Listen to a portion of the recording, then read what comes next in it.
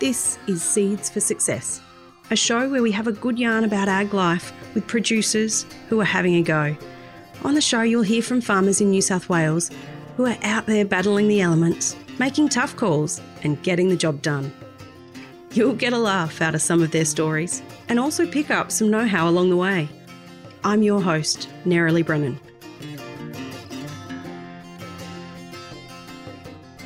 Today, we're having a yarn with Andrew Wooldridge, or Wooly, as he's better known. Wooly spent the last 24 years helping to improve soil health across New South Wales. And while he's a salinity technical specialist by day, he also owns and runs a farm with his wife Margie at Canowindra.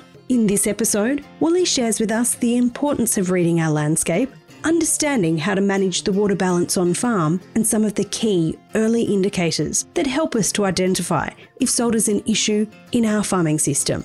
Wooly also discusses what actions producers can take to better prevent and manage salt-affected areas. Local Land Services Natural Resource Management Officer Jasmine Wells caught up with Wooly out in the field on one of his recent visits to a new salt outbreak site. So, Wooly, you've spent the last 24 years of your life helping to improve soil health in our region. Can you explain what your role as a salinity technical specialist actually involves? Okay. So at the moment I work for Department of Planning, Investment and Environment, DPIE, New South Wales. And I'm part of a team of people who try and inform decisions about salinity, particularly in our rivers. And that involves working with lots of farmers, lots of land care groups, lots of community groups and lots of catchment groups. And so how does that relate to your own farm as well? How do you apply that expertise on your own farm? Margie and I bought this farm 18 years ago.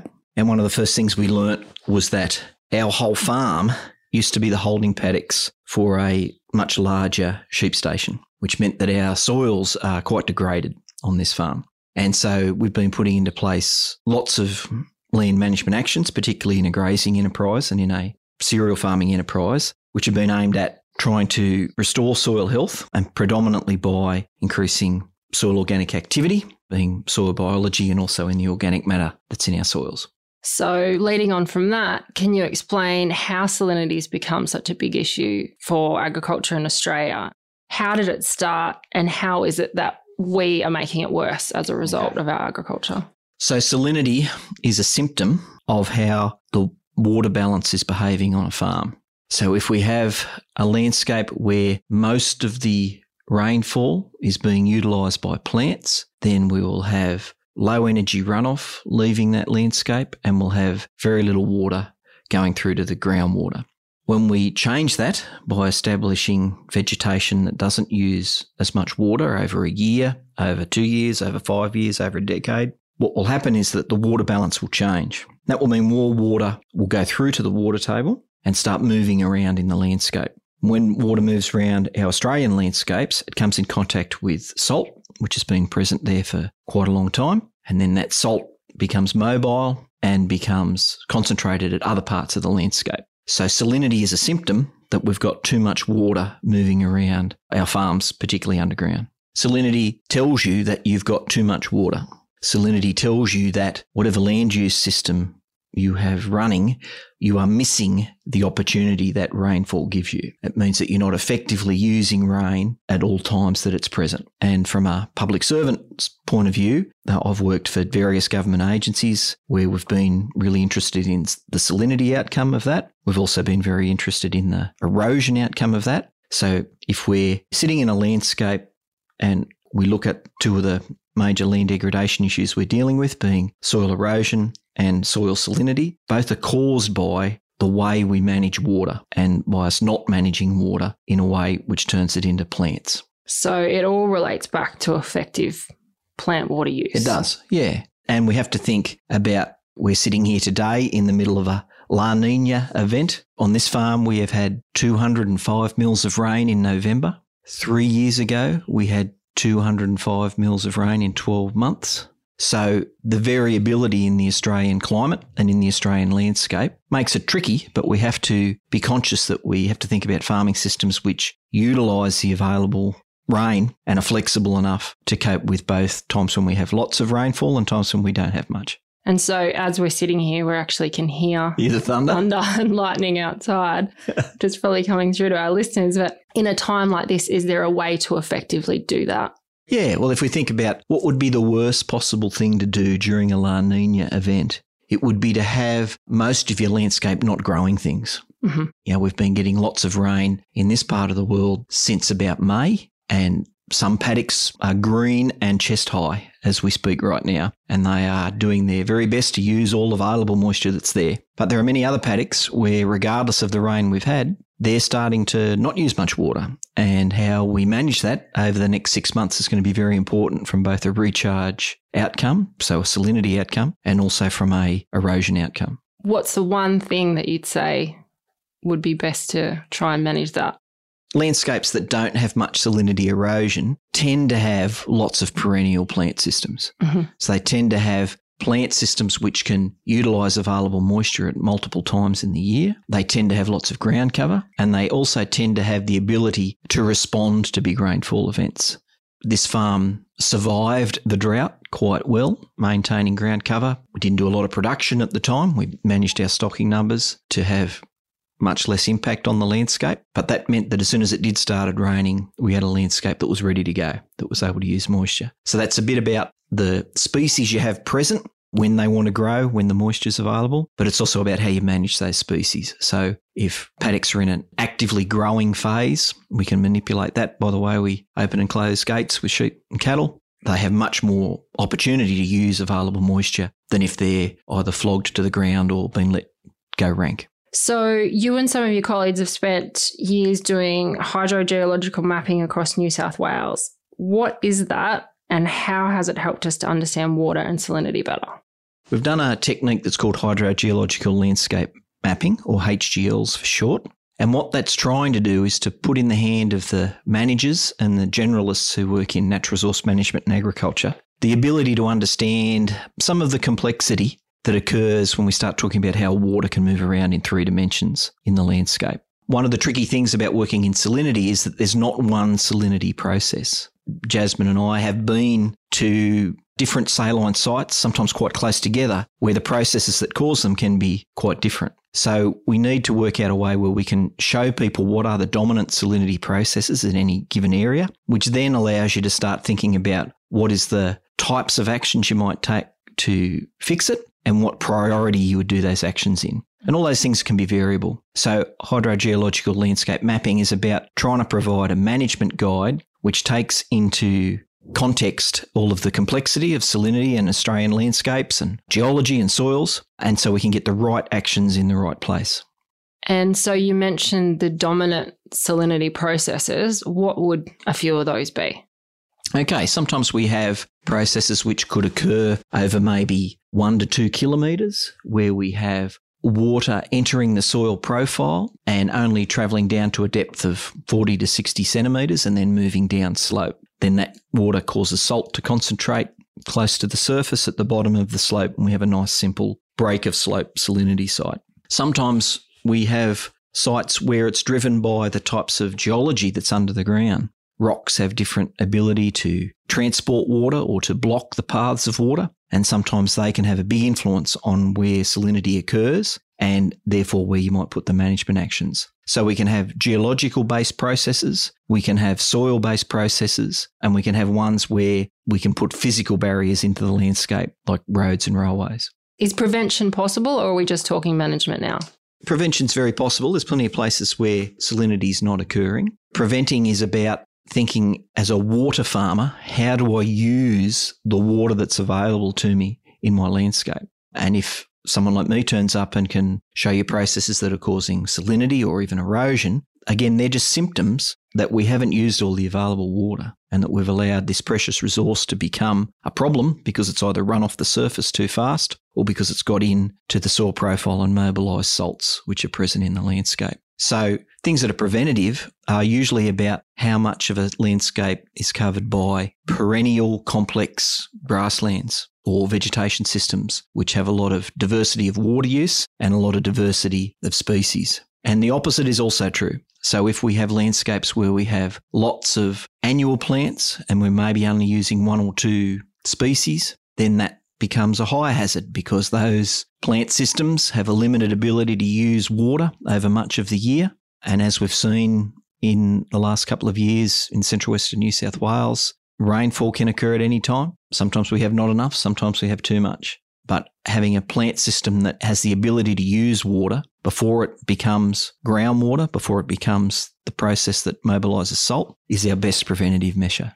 And so with those preventative measures, is there times when you can do the wrong thing? Like you think you're doing the right thing, but you're doing that in the wrong place? Yeah. Your recharge areas, that type of thing? Yeah, you can. That's very common. And there's a lot of really well-meaning salinity work that's been done in the previous 30, 40 years in the central west of New South Wales, where the effect has been pretty minimal on the salinity outcome because people have put actions in place where they're trying to make a big difference to the salinity outcome by doing a pretty dramatic change to their landscape in a small percentage of their landscape. So they might plant some trees on top of a rocky hill. They might plant a row of trees halfway down a hill to try and intercept groundwater. But if we don't understand the plumbing, if we don't understand what sort of hydrogeological landscape we're in, it's very easy to put those actions in the wrong place. The farms that I've been to where they've addressed the problem, turned it around, made it disappear, what they tend to exhibit is more a subtle change over most of the landscape, which might mean changing to a more perennial-based farming system, perennial plant-based farming system, or it might mean changing the way they manage the perennials that are already there. It might mean that they try and work out ways they can make their annual cropping systems behave like perennial systems in the sense that they spend a lot of time thinking about how much moisture is available in the soil and what plant's the best one to plant at that particular time to use that available moisture.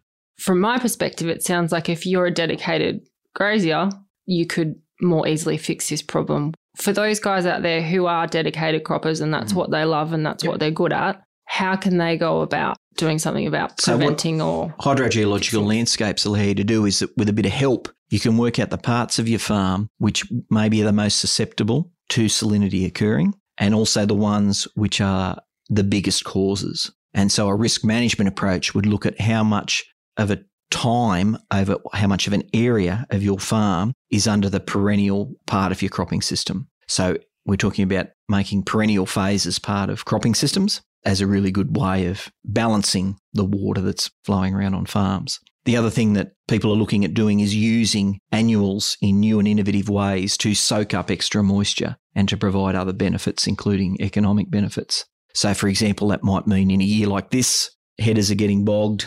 There'll still be a fair bit of moisture in lots of soils in January. There are opportunities to sow something that looks very similar to what you were going to sow much earlier to try and utilise that moisture. As a winter crop, there are also opportunities to plant a mixture of species to utilise extra water and maybe provide stock feed or green manure outcomes. So it's about just thinking how you're going to farm the water that's available on your farm. And that will change as Australia changes. Speaking of changes, throughout your time in the industry and farming yourself, what have the changes from standard cropping through to no-till, what have you seen throughout your time? The changes have been huge. I remember being 15 years old and being paid to drive tractors in this district because it was very common to till the ground 4 or 5 times before sowing. And, in the 90s, we just started hearing about chemical use at a sort of a farm scale in this part of the world as a weed control option. So we've seen some big changes, and a lot of them, particularly around erosion issues, have resulted in much better outcomes because we've been able to not cultivate the ground as much and certainly not leave as much of the landscape as bare as used to be left. I suppose the other thing I'd remember is that professionally we would go to field days to see these incredibly new innovative machines that would cultivate and plant at the same time and came from exotic places like Germany and Canada. And now, there are factories building those machines, companies building those machines about every 80 kilometres or so through the cropping belt of central west New South Wales. It's become a very mainstream, very approachable at whatever scale of farming you're doing that you can use that sort of technology. From a salinity perspective, what we've seen is that lots of farmers have totally solved the structural degradation issues that were occurring in their surface soils, in their 0 to 15 centimetres, by going to no-till, by being careful about stubble retention and being careful with their rotations, which means that lots of paddocks that used to run water off the top now hardly ever do. But that water's going somewhere. And unless we're able to use that infiltration within the systems we've got, then it potentially can cause other problems like salinity. So we haven't got the system sorted yet, but we've certainly got a system that results in much better soil erosion than occurred in the 70s, 80s and 90s. But certainly the work that myself and my colleagues are doing now, where we get new phone calls from farmers we've never heard from before, a really common theme is that we go to paddocks and it's salt affected, and we have a conversation with them which says, has anything changed recently? And they say, yeah, we've gone to a more continuous cropping annual winter system, which means that there is a big potential that water isn't used in the paddocks and the water goes somewhere, comes out, causes salinity. So that's been a real, I suppose, eye-opener that through the drought that we had, and as we've headed into these wetter times, that we're getting calls from people we've never heard of from before to go to salinity spots we didn't know existed before. We've looked on old aerial photos and old satellite imagery, and we can see that saline outbreaks weren't present, and then continuous cropping has been implemented in those areas and the salt sites appear. So it makes sense, you know, if we go to a totally annual system, if we don't use all the available moisture in that system, then it's got to go somewhere. So despite the advances in agriculture, it still comes back to ground cover is king. Yeah, and it still comes back to how do we have the right land use in which bits of the landscape. So if we have a part of the landscape that is susceptible to high water table and salinity, perhaps that's an area where we have to really think about long term that it's got to be mainly a perennial system to buffer out seasonal impacts of higher rainfall conditions. And, you know, we're lucky in many of our soils in central west New South Wales that we can grow this plant called lucerne, and we've got 100 years of experience of growing it. So having a lucerne phase within our cropping systems in specific parts of our farms can be a really good salinity management action, particularly if you take the time to understand which parts of your farm would be best to have the lucerne in maybe all the time, maybe for longer parts of the rotation, and which parts of your farm can you run more a cropping-focused rotation with a small amount of perennial. That can really turn a farm around from having a salinity problem to having a farm that is taking advantage of that excess moisture and turning it into production. And because we're talking landscape scale, for those guys who do have a salinity issue on their farm, but it's actually moving in from elsewhere, what would your suggestions be there? Like, what can they do to try and manage that? You know, they're trying to do all the right things, you know, they're minimum no-till, but their neighbour's still full-till and it's affecting people around them. Salinity is an environmental issue like many others where the symptom and the effect are not always instant. A lot of the time, the cause and the effect of salinity are separated by distance and by time. And in many parts of the central west of New South Wales, they're commonly separated by property ownership. The rain occurs everywhere. Rain becomes recharge into the groundwater at certain parts of a physical catchment and comes out in other parts of the physical catchment. There might be a property boundary between. So what we do in those situations is again all based on our understanding of the plumbing. Is it looking at a hydrogeological landscape approach? What are the opportunities and the constraints in that landscape to intercept water, to make use of it before it becomes a salinity problem? We also have a long history in Australia of turning salinity areas into quite productive salt land agriculture. Long history of doing that with certain types of species, usually in a grazing system, can be quite productive in the long term because there's extra water there. We just have to work out a way we can deal with the salt that's there as well. So a combination of careful management of salt land and understanding what the groundwater processes are, what the salinity processes are, and being able to target where we can implement to put more perennial things in the landscape can be very useful. For those guys that are just starting to see a few little symptoms, but they're not recognising it as a salinity issue yet, what is it they should be keeping an eye out for? What are those first early indicators? Yeah, the classic one is if you've got sheep, where do sheep lick the ground? They go looking for salt, just like we do in their diets. So seeing sheep concentrating on certain areas can be one of the first symptoms. Just plain, if you're getting bogged at times you don't expect, in places you don't expect, that's a pretty obvious symptom that you've got a groundwater system that's not behaving the way you thought it would. There are also different species of grasses that tend to come into saline areas as indicators, and they vary as you drive around. So we're sitting in Canowindra, we'd be looking for things like sea barley grass and polypogon grasses and spike rush plants. Whereas as soon as we get past Forbes, we look for more the sandspurries and different species. But you can find pictures of those on the internet as salt indicator plants. That's a really good way to do it.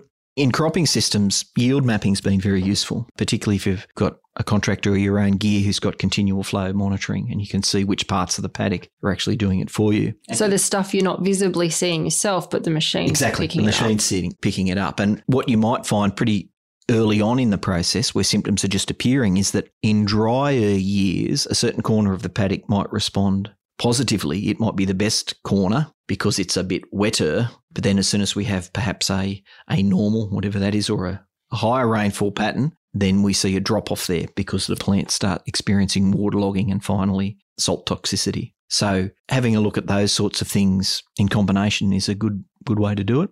Trees, there's lots of things killing trees in our rural landscapes. They can be a symptom of, dead trees can be a symptom of salinity, but you'd be wanting to look for 2 or 3 more to sort of build up the picture, 2 or 3 more symptoms, not just relying on dead trees.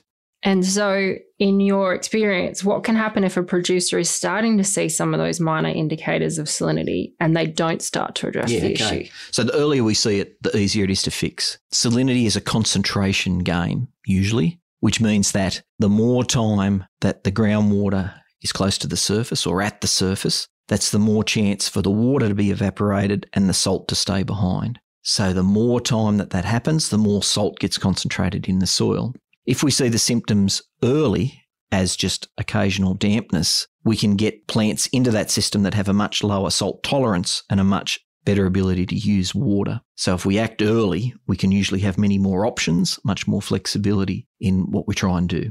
If we leave it to get to the point where the salts become very concentrated, particularly in the upper parts of the soil, we're in sort of a rehabilitation game where we're trying to change the chemical makeup of the soil over a longer period of time to allow it to be suitable for plants that we can make some money out of. So it's much better to be in the prevention game than in the rehabilitation game. And what does that look like, that worst case scenario? For example, where you've gone out 20 odd years ago or someone before you and has said, hey, here's what I recommend, and that person hasn't done that, or the property's been on sold and that next person hasn't implemented those changes. What are you seeing today in the landscape Okay, so worst case scenarios can be soils pretty close to where we're sitting. There are soils where if we take a soil sample today, it'll be 3 to 10 times as salty as the ocean in the soil, which means you have a very limited number of plants that can grow there, and you get bare ground, you get the salt visible. And then you also get the dampness, the wet that's occurring can make the site untrafficable. The infrastructure, the logistics gets really tricky if the site is waterlogged a lot because of groundwater. So what we see is slowly expanding areas that look like that have not much growing or only really salt tolerant species growing. And they don't sort of grow at an even pace. They tend to grow at times when it's wet, particularly if we have wetter winters, they tend to grow. So when the salt's diluted more? Well, when there's more water around and plants aren't able to use it as much. So that's a classic thing. If you have a long, cold, wet winter, we can let lots of water through. By the same token, if we're on some of those farms we talked about before and they're using a cropping system where they actually don't want anything growing in the summer and we get 200 mils of rain in November, then there's a fair chance that a lot of that water's got to go into the ground. It's not going to be used by anything. So marrying up the symptoms to what's actually driving it's important. And so for those guys that are getting only salt-tolerant species or not even the salt-tolerant species, even they're struggling, what can possibly be done? Yeah, okay. So our higher-end rehabilitation techniques involve us saying, well, what can we put in place here that stops the ecosystem from declining or even improves the ecosystem, but maybe doesn't have a lot of agricultural production? So we start looking at particularly salt-tolerant species, and a lot of them are natives, and we look at tree, shrub, and grass species that can go into those areas, mainly just to use a bit of water and stop the site from eroding. Around the edges of the site, where perhaps conditions aren't as extreme, we might be able to do some soil testing or various other techniques and work out an area where there's a lot of water available, but it's not quite as salty yet. So we can put in systems there where the plants look much more like mainstream agricultural plants, particularly pasture plants. again, lucerne can be very useful in those situations, to use a lot of water in that particular zone. Would go to a farm and say, okay, there's a bit over there where we're just in the rehabilitation mindset or the rehabilitation phase. We're just trying to get something growing to use a bit of that high water table and cope with the saline conditions. And then there's another zone of your farm which perhaps is under threat, but is also very important to manage with regards to where the salt is now, and that's about using as much of the moisture we can with perennial-based agriculture. What's one of the best scenarios you've seen? And it sounds like it's a long process to get to that point. So best case scenarios is that we've seen lots and lots of situations where in the 80s and 90s, salt land was rapidly expanding from farmers not seeing it to farmers seeing it over significant parts of their farm. They've put in practices, changes on their farms and have stopped that spread in its tracks. In some cases, they've even reversed that spread. In some cases, particularly in areas where sort of higher up in the catchment, it's pretty hard to see where the salt used to be. I suppose we have a spread of outcomes based on the severity of the problem and the plumbing and the hydrogeological landscape that we're sitting in. All of those farmers that we like to take groups to go and see or individuals to go and see, they come from totally different backgrounds, as you know, everyone is different. They have different enterprise mixes and all that sort of stuff, but they all exhibit some sort of understanding that they're farming water, that, you know, there's water in the ground sometimes and I have to work out a way to farm it. They've changed from thinking that the only limit to what I do is not enough water. They start thinking about, how do I manage water over a season, over a year, over a decade? How is my farm going to respond to different water situations? And so they're seeing an environmental benefit, but production-wise, talking financially, they're obviously getting more out of their farm.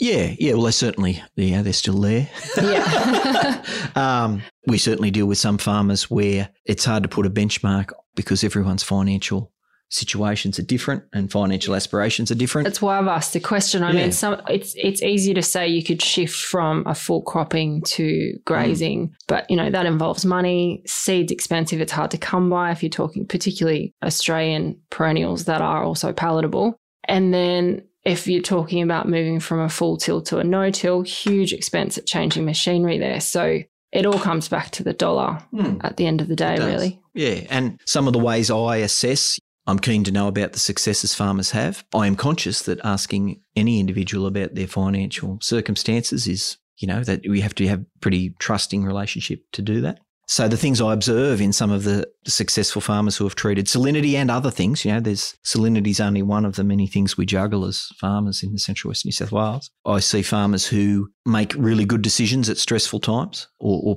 times that cause a lot of stress to many other farmers. Don't tend to cause them as much obvious stress.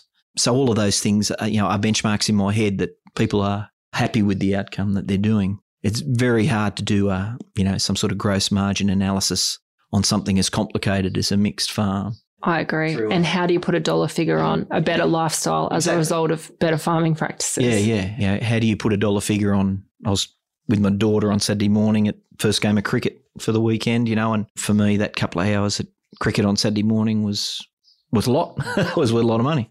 I just look for, does the landscape look better? Do people seem pretty clear and not too stressed about the decisions they're making? And do they exhibit things like being able to simply take holidays and retire debt? Those to me seem to be pretty good benchmarks for how some of these systems work. And I have to say that seems to be a common theme when I'm talking to people like yourselves. When I ask the question along the lines of how successful has what you've done been, regardless of what that is, it's consistently that lifestyle has improved as a result of it. We do talk a little bit about production, but it comes back to what they value in life and how much time they have available to spend on those things. Yeah. So. And it's also, I have lots of friends who are in other businesses that aren't agricultural at all. And the ability of the decision maker in a business to think with clarity and to think in timeframes that are more than just immediate has a very big bearing on whether that business will be successful in the long term. So we're not just saying that, you've got to de-stress your life because it feels better. Your business will work better if it's not being run by someone who's stressed. And that's really common in my experience across many, many types of businesses. So if you're in a business situation where you feel constantly under stressed and you're constantly making crisis decisions, then it's very rare that you're going to be able to make a really good 2 to 3 to 5 year decision because you just haven't got that ability to make those strategic decisions. And then that flows through to all sorts of other things about taking the opportunities that might present themselves. If you're too busy running your farm, you may not see opportunities or they may not come your way. Or see those indicators that you need to keep an eye out for. Exactly. So having the time to be away from your business, to recharge yourself, and also having the time to be able to see your business in its entirety, not just how important the next job is, seems to me, as someone who's dealt with several hundred farmers over 20 years, to be pretty important in the long-term success of their farming business. And so before we finish up, what would be the first step? If someone's seeing a couple of indicators or even not sure whether they're indicators, they just want to have a chat to someone about salinity, what would be their first step? Talking to people who know that paddock for a long time is a really good way. Even members of the same family will see different things in the same paddock. So just having a conversation about, did we ever get bogged there before? Do we see a corner of the paddock that never grows anything, or that sort of stuff can be a good way to catalogue the local history or the local knowledge of that paddock. And if the paddock's changed hands, ask the former owner, the former managers of that, because salinity is a long-term geological process. So getting a bit of context can be very important. Confirming your observations with some simple soil testing is quite easy. And there's all sorts of information about soil testing on the web. And then if you're looking for ideas about addressing a problem, then working with local experts can be a good help, or working with farmers who have done something similar. Across New South Wales, the knowledge about salinity sits in different places. You know, sometimes it's an LLS person like yourself. Sometimes it's a land care staff person. Sometimes it's a land care committee member. Sometimes it's a person sitting in an agency like mine, which doesn't even have soil or salinity in the title. So I think the best port of call is to talk to your local land care or local LLS people who can put you in touch with the right information and get you the right background. And there's usually some of us that have quite a passion for soils, that's right, myself included, and you. Yep. The other big opportunity for some people in New South Wales is that if you get on the web and type in eSpade, you can get access to a government database which shows soil and salinity information across the whole of New South Wales. Hydrogeological landscape mapping is one layer of that information and is available for big parts of the Central West, but not for all of New South Wales. But if you happen to be inside those areas, you can get a lot of information very quickly about what sorts of processes might be occurring on your farm and what sort of solutions would be recommended. Excellent. I think we'll leave it at that. Good. Thanks so much for your time today, Willie. Alex, Jasmine. Thanks for listening. This podcast was brought to you by Central West Local Land Services. Local Land Services delivers advice and support to farmers, landholders and the community across New South Wales. To learn more, you can find us online by searching for Central West Local Land Services. If you'd like more information about the topics we discussed today, as well as links to relevant articles, fact sheets, events and other helpful resources, we've added those into the show notes for this episode. You can find them by tapping or swiping over the cover art in your podcast player now. Hey, and while you're there, please leave us a 5-star review. It really helps other farmers find the show. I'm your host, Nerily Brennan, and I'll chat to you next time.